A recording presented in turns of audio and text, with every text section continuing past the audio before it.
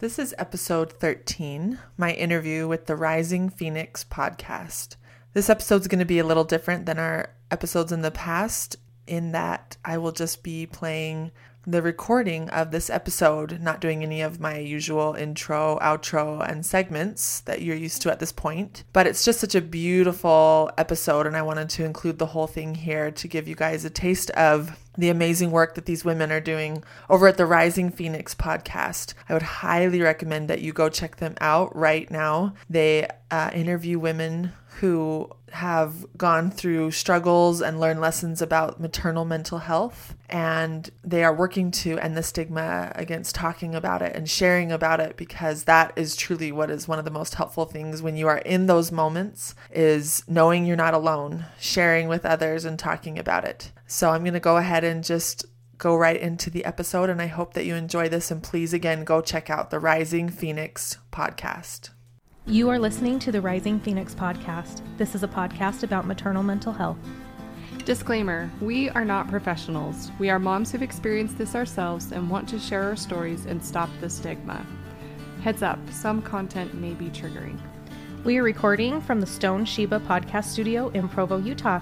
Check them out on Instagram for more info on our podcast and more.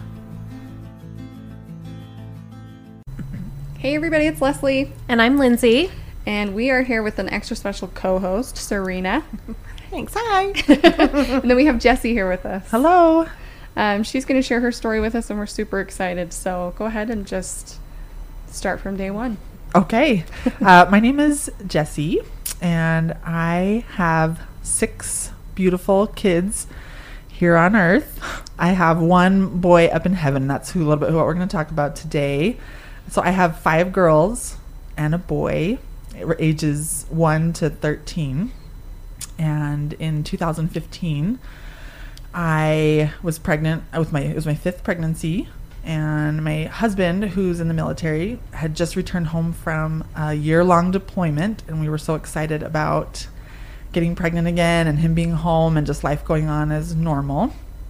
And then when we found out it was a boy, we were thrilled because we had 3 girls and then a boy. And now we were getting another boy so that our boy would have a brother. We were so excited. So this was, like I said, in 2015. And I was 23 weeks pregnant when he passed away. And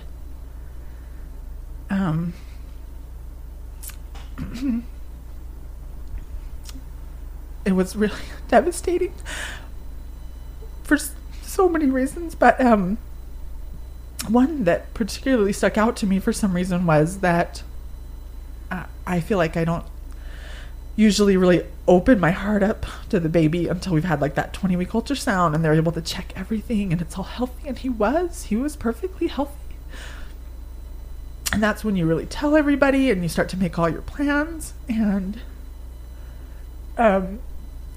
it was just a cord accident. Just his cord got tied in a knot, basically.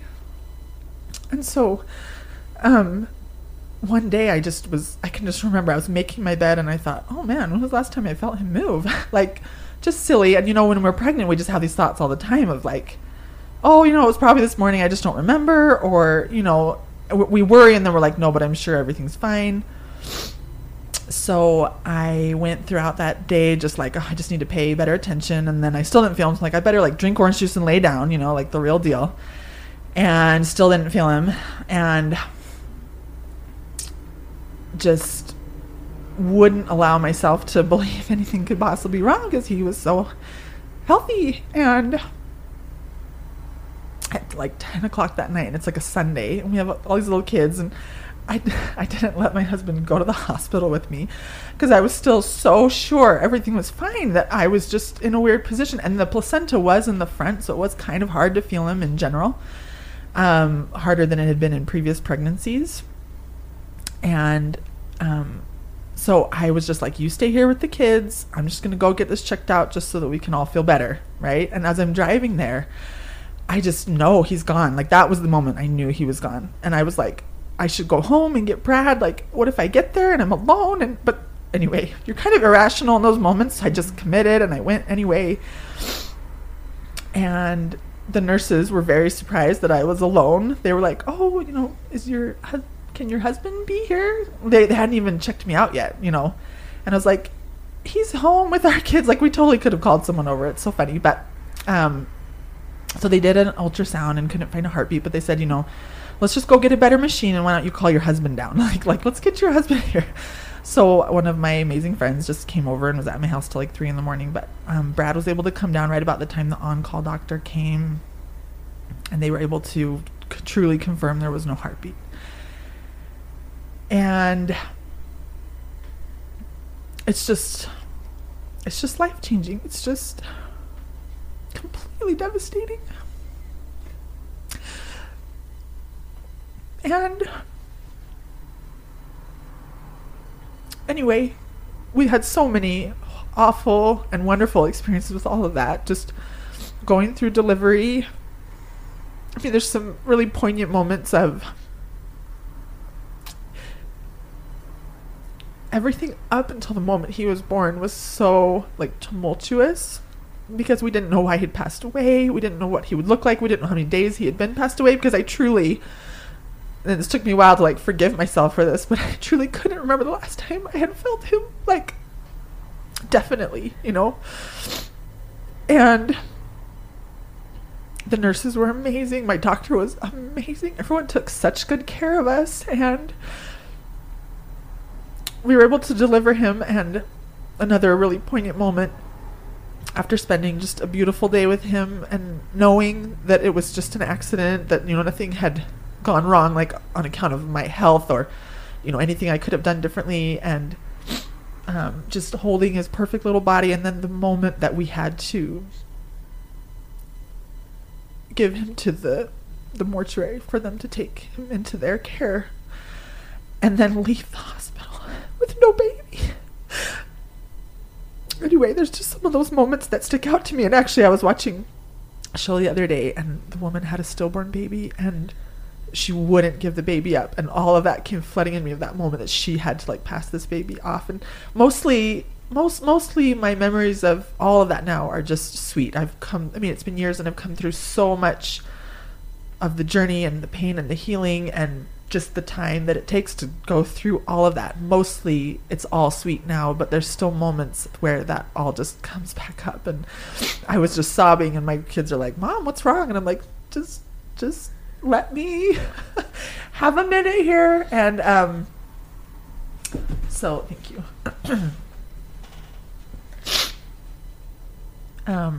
Anyway, so this was April of 2015.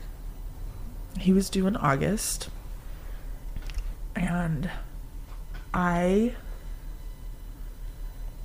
you're kind of in survival mode at the time, and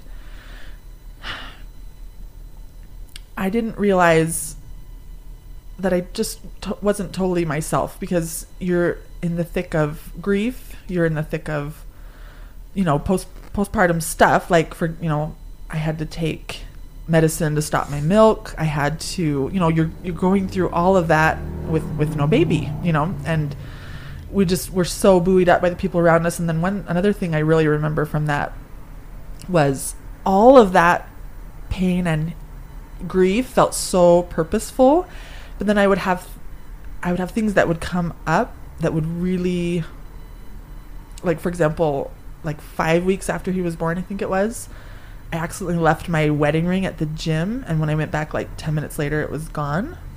And I think I cried harder when that happened than, I mean, not truly, but then when Keith died. But his name was Keith. There you go. There was like senseless loss that would occur that would like bring all my grief back up, and just for days I just sobbed about this wedding ring. And now when I look back on it, I think, like, you know, anyway, so it's just interesting to kind of look back on it and see how I was not equipped. Like, I was just still really suffering and really low and not equipped to handle, like, that would be really hard, but it was like devastating to lose my wedding ring. So that's an interesting observation that I have now. But anyway, I wasn't totally myself, but I was just kind of allowing for it, because I knew I was going through a lot of grief. I knew I was going through having had a baby. And I decided, and I think no one was willing to question me, but I decided to get pregnant again right away.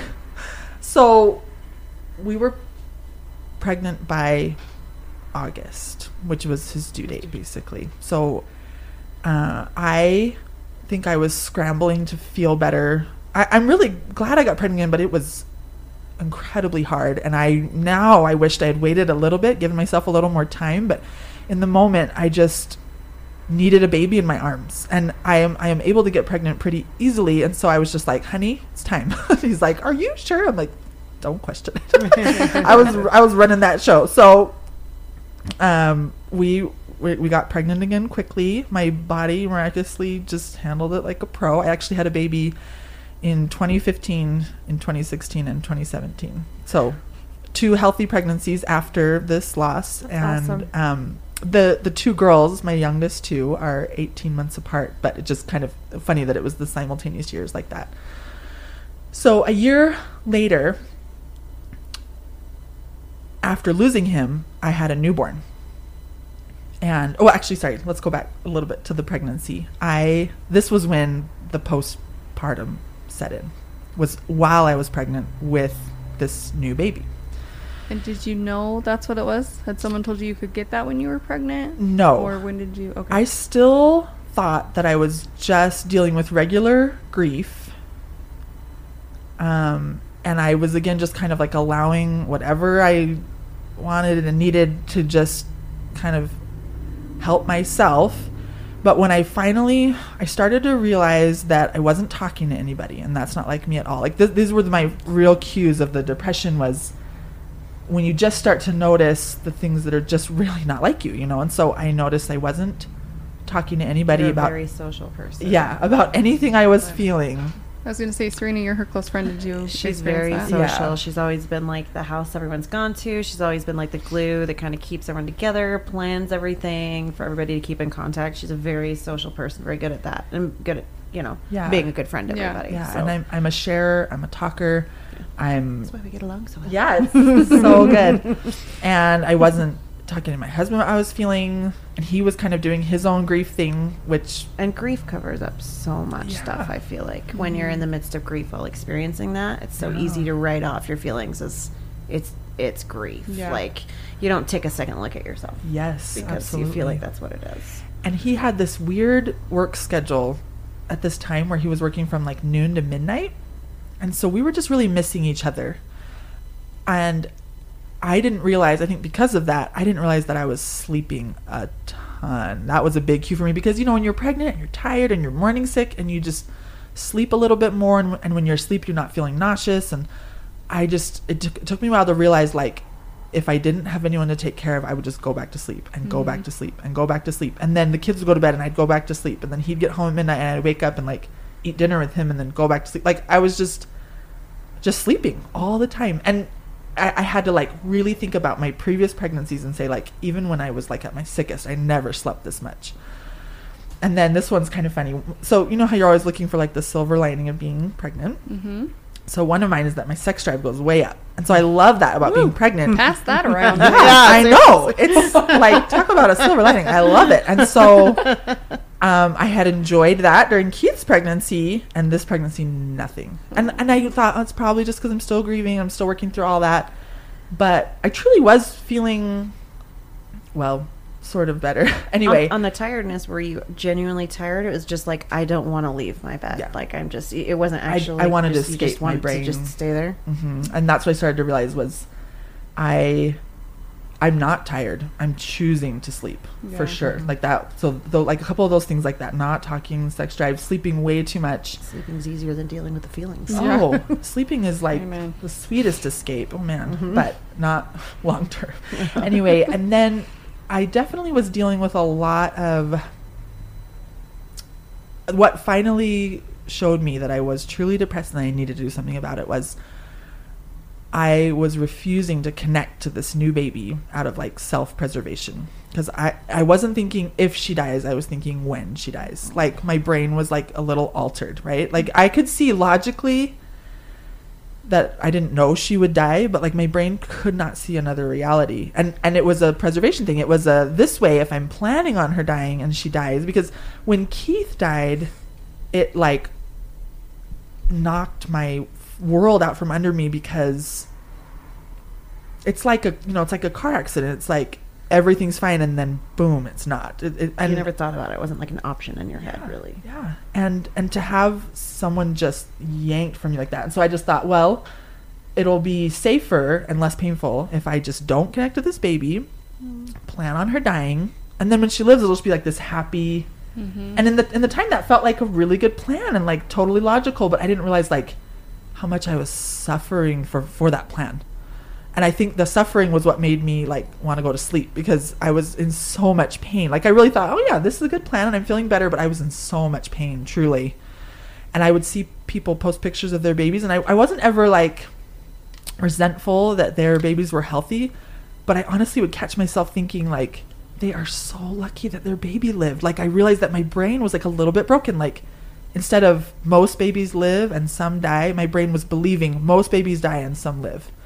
And I just thought, that is so interesting that our brains can so powerfully just take on this new belief that I logically knew was not true, but I absolutely believed it in that time.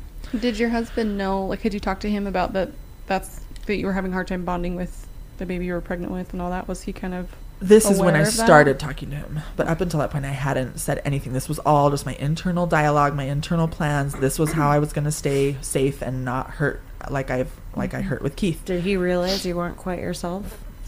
Like, I don't think so, but again, or I like think it was the weird so schedule. Because then since he worked till midnight. Yeah, because he's grieving too. So since he worked till midnight, and then he would get home and like have his evening till like 3 a.m. and then he would sleep until like 11 a.m., get up, shower, go back to work. And I, we were just ships in the night. We were missing each other. And so he couldn't see my normal. I couldn't see his. It was just a weird.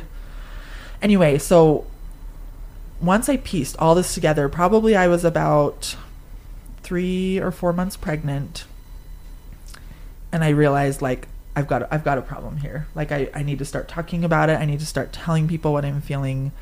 I need to take a little action here. And I resisted it a little bit, but not too much. My sister has gone through postpartum like really badly, and so I kind of thought I knew what I was watching for, but it totally was different with me because it was also mixed with the grief and things.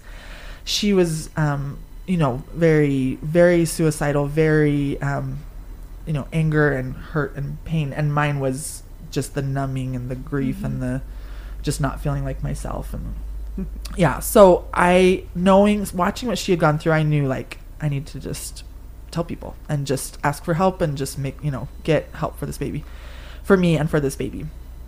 I feel like it's good you realize that on your own. Yeah. On your own, because a lot of people don't. No, yeah. Like most of the stories, most stories you listen to, they don't even think to ask for help or to talk about it at the time. I was still they feel so alone. I was still embarrassed. Like I kind of didn't want to believe it, but I guess I just knew to get past that. So I literally remember like going in my closet in the dark, shutting the door, hiding to call my doctor and say, I have a problem. I need to see someone, talk to someone. Because I was like, didn't want my kids to hear, or I don't know. I was embarrassed. I don't know. So I like made that phone call on the floor of my closet, and my doctor, I talked to her nurse at first, obviously, but she took it very seriously, brought me right in, talked to me about what I was feeling, what I was doing, what I was thinking.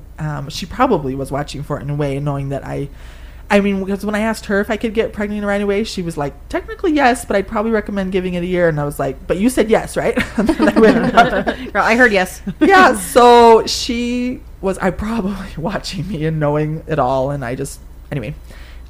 so she got me right in with a great therapist. We evaluated at the time if I should go on meds, and partly because I was pregnant, partly we decided just to start with the therapy, the one-on-one therapy, and it was everything. Just for me, I was sharing a little bit more now with like my husband and my parents and siblings or whatever, but I think the power in the therapy for me was talking to somebody who I didn't need to like comfort. Like that they weren't grieving. Yes, everyone in my life was grieving the loss of Keith, just like me. I mean, not just like me, but as well. Yeah.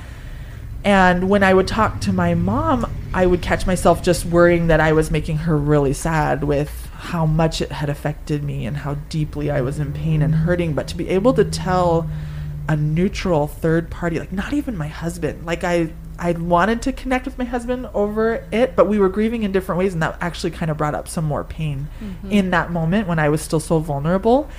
And so just that neutral third party was life-changing for me, because I just went every week. And as I went through my week, I thought about what I was doing, how I was feeling, what we were going to talk about, what I wanted to say, you know, what it would do for me and how it would help me, and how I could reflect on how I was progressively getting better. And I met with her probably for a couple of months, and I was just feeling so much better. And I might have continued. I think she moved offices to an office quite a bit further away from me, and we talked about maybe just meeting like once a month, and it just kind of didn't happen. You know, that happens. Yeah. But truly, I was feeling so much better. One of the biggest things she helped me do was feel safe to love my baby. And that was a big piece of the healing for me, because the piece that I needed was preparing or planning on someone dying isn't going to make it hurt less. It's still going to be devastating if I lose this baby, so I might as well just be all in with my heart, with my love, with my connection. I needed the connection with her. Like, not everybody, I've talked to lots of women who don't feel very connected to their baby in pregnancy, but that is reflecting on my first 5 pregnancies, that is a crucial step for me to get through the pregnancy. I know I find out the gender right away at her dad's office, or for the first couple. Her dad delivered really Marin, my second. Ooh. Anyway, and finding out the gender right away, I picked the name right away. We call it by that name the whole pregnancy. I always super connect with my babies while I'm pregnant, and that was the huge piece I was missing in that self-preservation moment. And so she just walked me through knowing that no matter what happens, I could handle it. The pain was awful, but I could do it again, and I was adding extra suffering with this unproductive way my brain had offered me to stay safe. And so to just allow myself to open up my heart to this pregnancy. And actually, you know, I had these 2 babies pretty close together, partly because my husband was getting ready to deploy again when we were trying to decide, you know, are we having one more? How close should we have them? And then he got the notice that they'd be going, and I was like, I want like a 10-month-old when you leave, not like a 2-month-old. So let's do this. Yeah. And he was like, are you sure? And I'm like, don't question. I run the schedule, and he's okay with that. He's a good guy. He wants to make you happy. He is. He's amazing. He really is. He's amazing. And he's come a long way through all of this. And it was really just fascinating to have postpartum depression while being pregnant. And also, like, knowing I brought that on my, like, I think that was bring it on yourself. Well, I know. I think the part of the reason I held back for a while I was like, I chose to get pregnant again, and I probably brought this on by going too fast, and I can just get through this. And so, yeah, that did play a part when I really first started to realize how everything was going. I was like, well, I chose this. This was the path I created, so I need to just deal with this. And then I realized that was crazy pretty fast. And yeah. We just have this whole mind chatter going on. I know, it's crazy. Part of it's helpful, part of it's super not. So when you ended up having the baby, did you still feel that postpartum? Did it go away? I would say I was mostly better before the baby was even born. I still had quite a few, like I said, poignant moments when she was a newborn, where I would feel, and this was probably more just the grief bubbling up as it does for years, you know, I would feel, I'd be holding her in the middle of the night, and when they're a newborn, you know, they could be a girl or a boy, you know, you're nursing the night, you know, you're just holding him, and I would just look down and be like, this could be him, and I would just feel that robbed feeling of, I didn't get to take care of my son as a newborn and be his mom. But I don't think that was the postpartum. That was just the grief bubbling up. And I think that was kind of a nice distinction for me to be able to just, because then when I could identify that it was the grief I feel like is really productive, and you let it come up and come through and move through you, and it doesn't fight as hard. It heals you a little, like accepting it. It's necessary. And when it's depression, it's holding you back. It's keeping you still and stuck. And so that was another thing my therapist kind of helped me realize, because I was like, I'm having trouble sorting through what's grief and what's depression. And so she could help me see that. And I think I even, with both pregnancies after losing my son, I had to really, I want to say battle my mind, but that might not be the right phrase, just work with my mind every single day of intentionally thinking what I wanted to be thinking, because my brain never wanted me to let go of like, but they could die, you know, like, and that was still maybe a little bit of depression, maybe a little bit of the grief. But I would wake up in the morning and I would think, my first thought almost every morning of both pregnancies was, what if they didn't move all night and you didn't know because you were asleep? Like, how dare you sleep and not know that your baby didn't move all night? So you better, like, I had a heartbeat monitor and I would check myself, and I would try to never do it alone, because sometimes you can't find it and that doesn't mean anything. You know, sometimes you like can't find it on yourself. So I would just like wait till my husband got home from work and I was like, check the heartbeat. And he was a pro at it, because I would just need that reassurance from time to time. But I would just remind my brain, like, that line of thinking doesn't serve me. It doesn't help. It doesn't protect me. It just makes me feel awful. And I like, you know, this baby will live. And if it doesn't, I can handle that too. Because I've done it. I've handled it. I could do it again, and I would do it again. And that was a point I got to after healing from Keith, was like what a privilege it was to be his mom. And I'd do it again, and I would do it again. I would go through everything to be his mom. And I would spend some time thinking about how he was grateful to me for that, for being willing. So what's the next step from this, where you've got your baby, you're learning to grieve, you've gone to counseling, you've got the tools that you wanted at the time, that needed at the time? Where is from there to here where you're at today? What have you learned, and what are you doing for self-care, and how you're processing the grief still? Tell us that part. So my youngest is almost 2, and that feels amazing to be moving on from baby world. But the way about a year and a half ago, I discovered life coaching, which either through, if you've heard of Jody Moore or Brooke Castillo, and just the mind management model, the self-coaching model that you can use to really identify what your thoughts are and what feelings those thoughts are creating, and then what result that's creating in your life. We were talking earlier about like changing your mindset. That is really impressive to me, because as somebody who's been like, I had really bad postpartum depression, anxiety, and grief, and I could not separate those thoughts. I couldn't change my mind. Like, I wouldn't have been able to do that. So I look at that, and that like completely amazes me, because I feel like most people caught in that and in the middle of it and having a new baby and dealing with all the hormone changes after having a new baby, the fact that you're able to do that and realize, okay, what I'm feeling is grief, or this is not grief anymore. And then to be able to change your mindset and think, okay, this isn't serving me to think this way, that to me is really impressive, because I feel like that's a lot harder to do than people realize, because if they haven't felt that before. Absolutely. And one part of it probably truly did happen at the time, but part of it is just how I understand it now as I look back on it. You know, it's kind of hard to decipher which. But that's what you're saying with the life coaching routine. Yeah, so I enrolled in Jody Moore's Be Bold program and started to get coached regularly and coach myself regularly to just, I love the model because you can just take a slice of your thoughts. Our thoughts are so, it's like a snow globe, like so jumbled, and when you can like make it hold still for just a second and just get a handle on what your brain is offering you, what you're creating with that, and how that feels in your life and results in your life. And I fell in love with it, and I started my own program, and it's been so fun. And then I decided to go to life coach school, so now I'm like a certified life coach. So I just finished my certification program at the life coach school, which is Brooke Castillo's school, if you know who that is.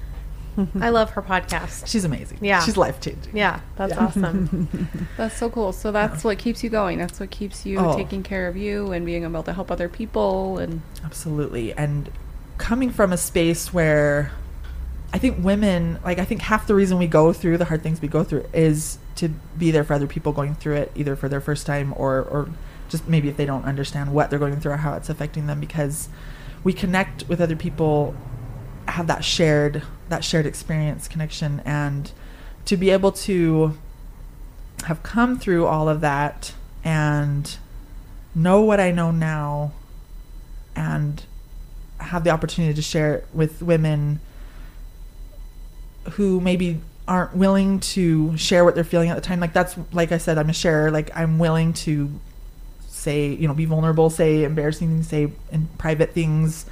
And I think that can really help women when they feel like they're alone. And I know it helped me when I was in the thick of it. And so to work to always be making my mental health a priority, and then also be in that space to reach out and help when I can women who are in the thick of it. I mean, we all are, truly, all the time. And so, like, my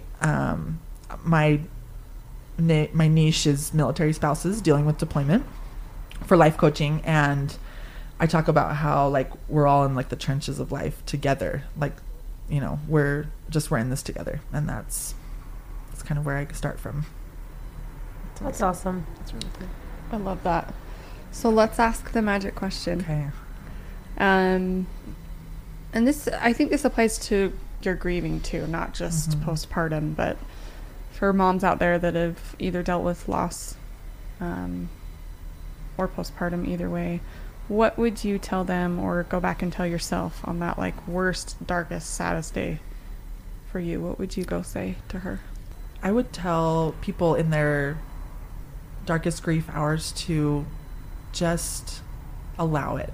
Just don't fight it. Don't wish it weren't happening. Just know that as you let it move through you, it actually is healing. Like Serena was saying, it's part of the process, and it looks different for everybody. And you're kind of never done with it, even though you do get to points where it feels better most of the time, and then you'll be watching a TV show or taking a shower. Something will happen, and it'll just bubble up again. There's no problem with that.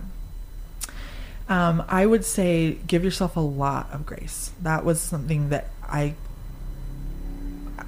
wish people had said to me, but nobody really knew I was struggling that much. But just let it look like whatever it needs to look like. Give yourself grace. And I was building a lot of evidence of how I was letting myself down, letting my family down, like, I need to be done grieving so that I can be a person again, right? But to just build evidence of all the things I was doing right, that's what I would recommend, because whatever we ask our brain to look for, it will find. And I was looking for how I was failing and letting myself down and other people down. And so to take time to just switch that lens of, how am I doing things well, and how is it totally okay that I'm feeling whatever I'm feeling, and how is this going exactly right instead of how is this going all wrong, because I was finding that for sure. Can I ask, did it help when you were in therapy and you had a therapist saying, okay, you're doing this right, or you did this good, or this is getting better? Yes. Like, did it help having somebody else point out to you, like, look at how much this has improved since you first started seeing me? Or yes, for sure. I would say some of that validation of, like, that my journey was going well and right and was on track, if you want to say it that way. But also, it is hard to see subtle improvements in ourselves. So to have someone else be like, well, you remember when we met 4 weeks ago, you were thinking this and believing this and saying this to me, and now look where you are. To have someone help you get that perspective was really helpful. Well, this has been a very beautiful podcast. It has. You are just so wise. I feel like we have all learned so much from you, and I just can't thank you enough for sharing. Well, it's been such a pleasure. Thank you guys so much. And thanks, Serena, for joining us. Thanks for letting me. You guys are awesome. Thank you for listening to the Rising Phoenix podcast. If you feel like you can relate and would be open to share your story with us, please email us at risingphoenixpodcast@gmail.com. For more information on local and national resources for pregnancy and postpartum health, visit www.postpartum.net or www.psiutah.org. We are recording from the Stone Sheba Podcast Studio in Provo, Utah. Check them out on Instagram for more info on our podcast and others. Thanks for listening.